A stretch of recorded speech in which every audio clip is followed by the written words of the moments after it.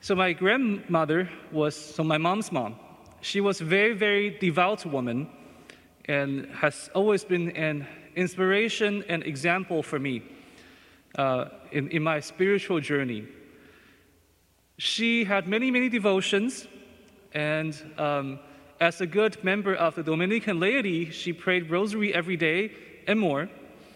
And also, she was very much into studying about our faith, reading about spirituality and lives of the saints, also very much so the Bible. That was a big part of her spiritual life, and she would read up on different commentaries and different scriptural scholars writing about the Bible. And I remember one time my mom visited her, and my mom was also very, very nice. She made a tab within her Bible, my grandmother's Bible, a little tab for each book of the Bible, and put on a new cover that just made my grandmother's day. So why am I mentioning this?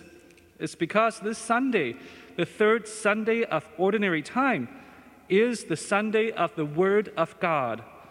It was instituted by Pope Francis in 2019. In his words, it's an opportunity to be devoted to the celebration, study, and dissemination of the Word of God. And I think if we consider the readings from the Sunday's Mass, it's actually an excellent time, excellent opportunity to ponder on the Word of God and its importance in our lives. Because during the Christmas season, as you remember, we celebrated how God revealed himself in the birth of our Lord Jesus Christ, the Son of God. And it happened to a handful of people: Mary and Joseph, the shepherds, the Magi. On the feast of the baptism of the Lord, which we celebrated a few weeks ago, the divinity of Jesus and the mystery of Trinity was revealed to John the Baptist. And then last Sunday, we remember how Jesus revealed himself to a somewhat bigger crowd at the wedding of Cana. But still, it was a private setting.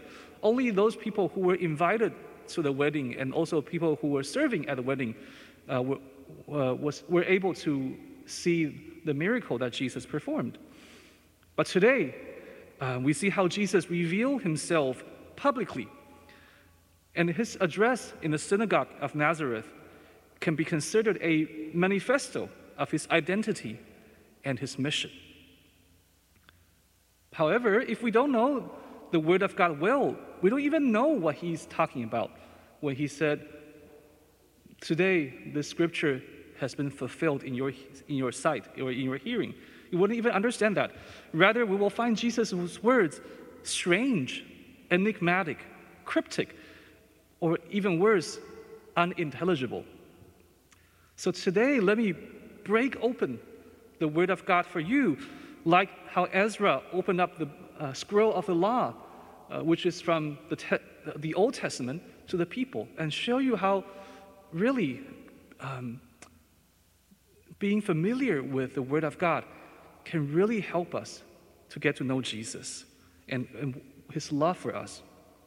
So first of all, the passage that Jesus quoted in the synagogue of Nazareth was taken from Isaiah chapter 61, which is a part of the messianic prophecies from the Old Testament, which is to foretell the prophecies about the restoration that God was going to do through Jesus Christ, of course. So, when Jesus says, "The Spirit of the Lord is upon me because he has anointed me," what does he mean?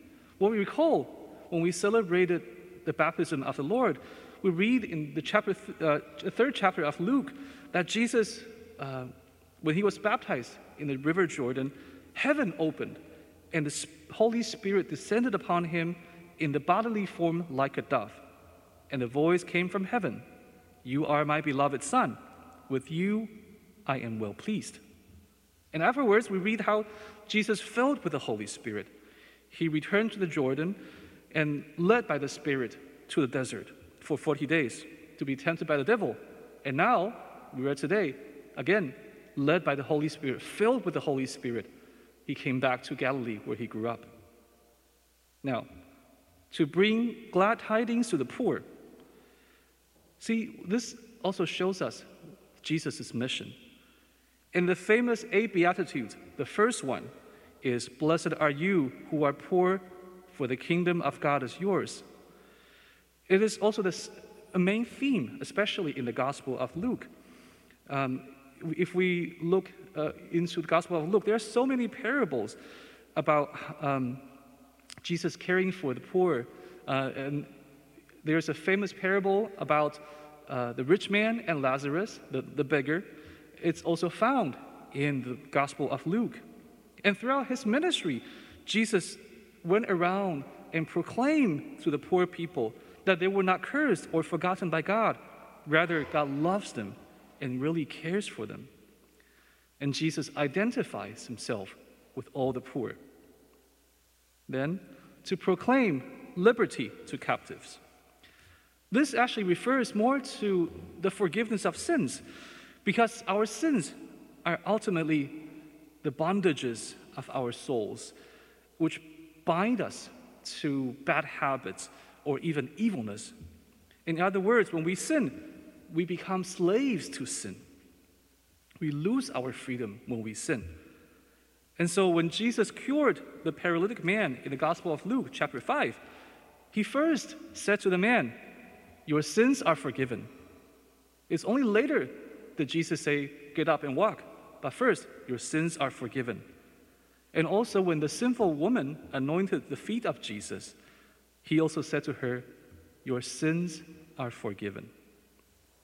Then, recovery of the sight of the blind. This is also a major theme among the 4 Gospels. If you count in the 4 Gospels, there are actually 6 separate instances that Jesus healed the blind, and also likewise to let oppressed go free.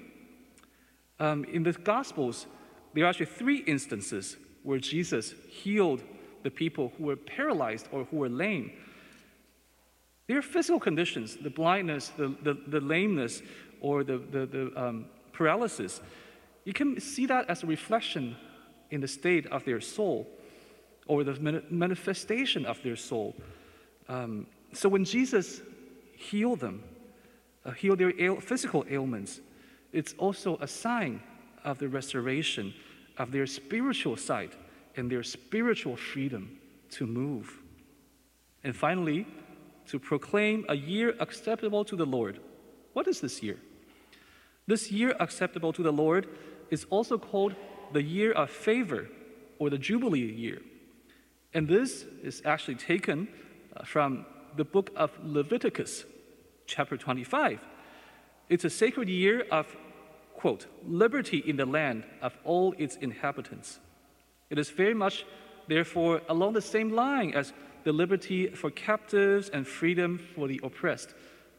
So we can see, if we look at these passages, these phrases or verses in the passage, we can see that Jesus' mission was all about bringing the good news to the poor, to the oppressed, to tell them about God's love, God's freedom that he wants to bestow on them, and the healing, restoration, and the cure for all their ailments. And so, as you can see, brothers and sisters, when we open the Word of God, we truly begin to see in a very profound way God's love for us. And Pope Francis actually commented on today's Gospel in the apostolic letter Aperuit Illis, or Open to Them, that inaugurated the Sunday of the Word of God back in 2019, saying that when the sacred scripture is read in the sight of the same Spirit by whom it was written, it remains ever new. The Old Testament is never old, once it became a part of the New. And since all has been transformed thanks to the one Spirit who inspired it, the sacred text as a whole serves a prophetic function regarding not the future, but the present of whoever is nourished by this word. So every one of us sitting here, basically. And he goes on to say, Jesus himself clearly stated that this at the beginning of his ministry. Today, the scripture has been fulfilled in your hearing. And therefore, the sacred scripture accomplishes its prophetic work above all in those who listen to it. That is, in you and in me. And more importantly, Pope Francis continues, God's word constantly reminds us of the merciful love of the Father who calls his children to live in love. The life of Jesus is the full and perfect expression of this divine love, which holds nothing back, but offers itself to all without reserve. And so, brothers and sisters, I would like to encourage you to make it a resolution this year to get to know Jesus better by reading more about him in the Bible, because he truly came into this world in love and did all that he did for you.